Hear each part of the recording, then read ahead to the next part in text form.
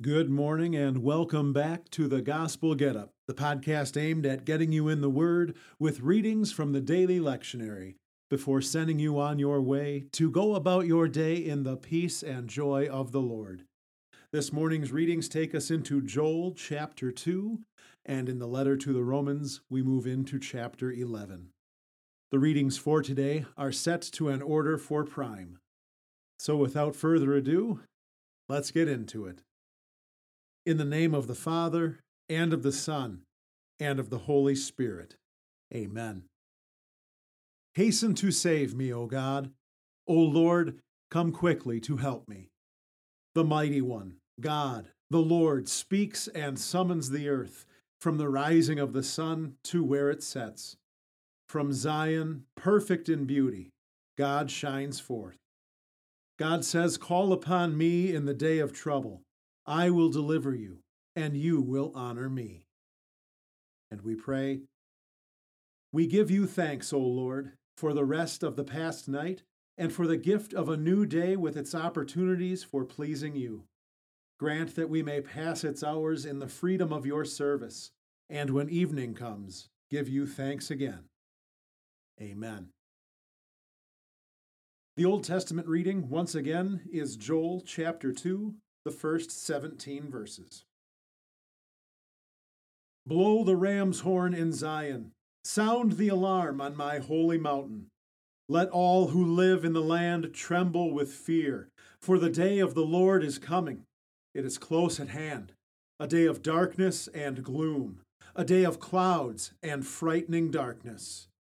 Like dawn spreading across the mountains, a large and mighty people is coming.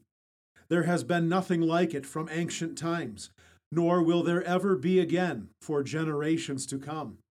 In front of them, fire devours. Behind them, a flame blazes. In front of them, the land is like the Garden of Eden. Behind them, it is a desolate wilderness. There is no escaping them. They look like horses. They charge like cavalry.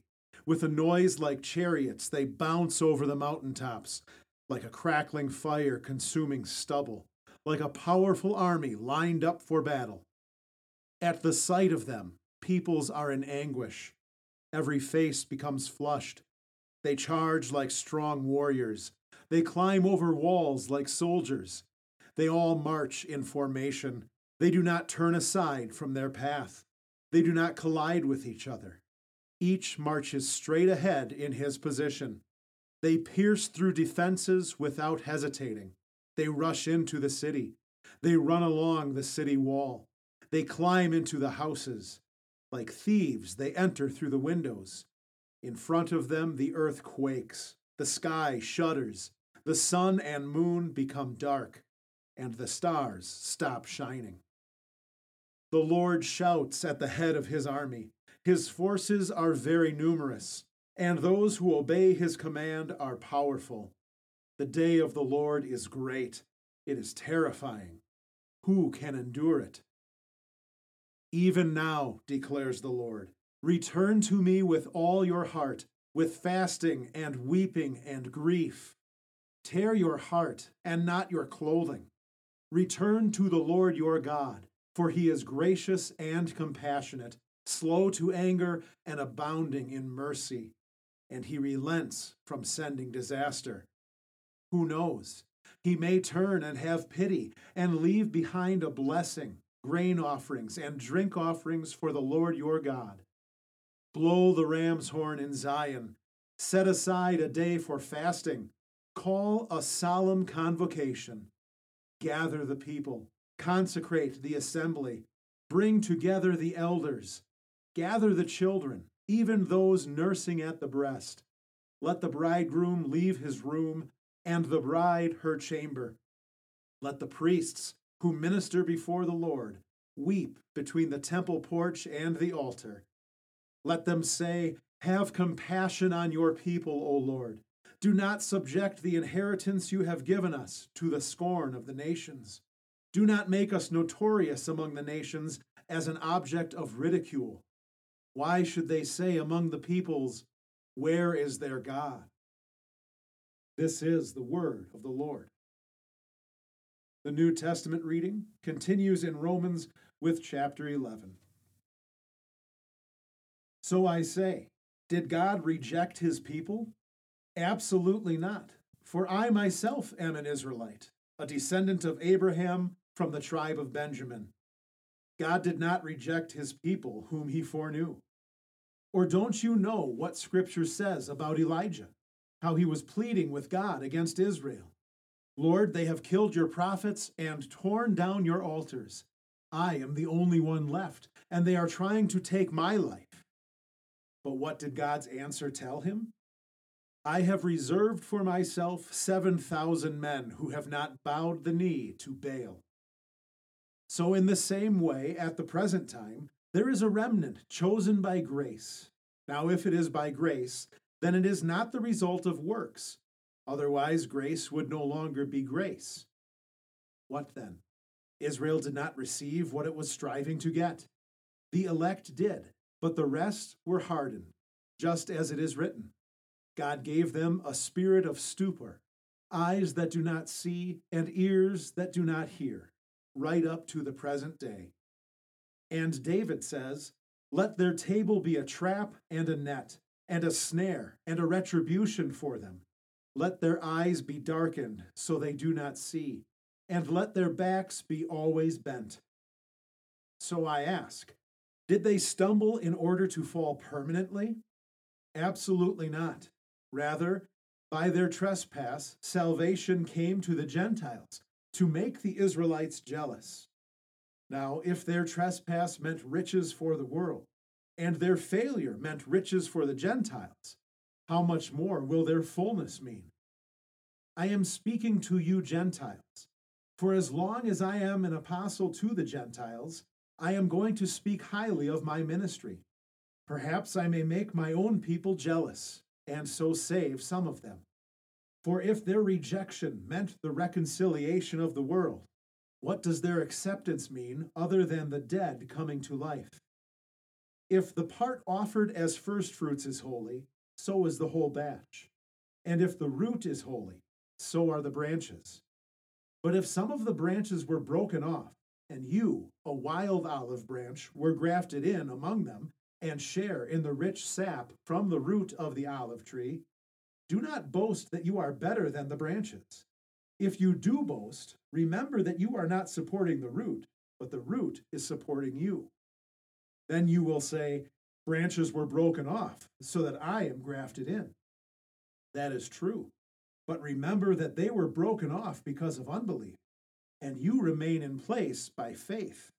Do not be conceited, but stand in awe. For if God did not spare the natural branches, he will not spare you. So take note of God's kindness and his severity. Severity on those who have fallen, but God's kindness on you if you remain in his kindness. Otherwise, you also will be cut off. And if they do not remain in unbelief, those branches will be grafted in again, because God is able to graft them in again. For if you were cut off from a wild olive tree, and contrary to nature were grafted into a cultivated olive tree, how much more easily will these natural branches be grafted back into their own olive tree? This is the word of the Lord. We now confess the Christian faith with the words of the Apostles' Creed. I believe in God the Father Almighty, maker of heaven and earth. I believe in Jesus Christ, his only Son, our Lord, who was conceived by the Holy Spirit, born of the Virgin Mary, suffered under Pontius Pilate, was crucified, died, and was buried. He descended into hell. The third day he rose again from the dead. He ascended into heaven and is seated at the right hand of God the Father Almighty. From there he will come to judge the living and the dead. I believe in the Holy Spirit, the holy Christian church, the communion of saints, the forgiveness of sins, the resurrection of the body, and the life everlasting. Amen. Heavenly Father, in you we live and move and have our being. We humbly pray that you would so guide and govern us by your Holy Spirit, that in all the cares and occupations of our life we may not forget you, but remember that we are ever walking in your sight. Through Jesus Christ our Lord. Amen. And we join to pray. Our Father, who art in heaven, hallowed be thy name. Thy kingdom come. Thy will be done on earth as it is in heaven. Give us this day our daily bread, and forgive us our trespasses as we forgive those who trespass against us. And lead us not into temptation, but deliver us from evil. For thine is the kingdom, and the power, and the glory, forever and ever. Amen. Let us praise the Lord. Thanks be to God. Now to him who is able to do immeasurably more than all we ask or imagine, according to his power that is at work within us. To him be glory in the church and in Christ Jesus, throughout all generations, forever and ever. Amen. And now for the good news that never gets old, the news that Jesus is your Savior, who lived, died, and rose again, so that all your sins have been forgiven. That's the gospel. Now get up and go and live to God's glory and for the benefit of your neighbor. Peace.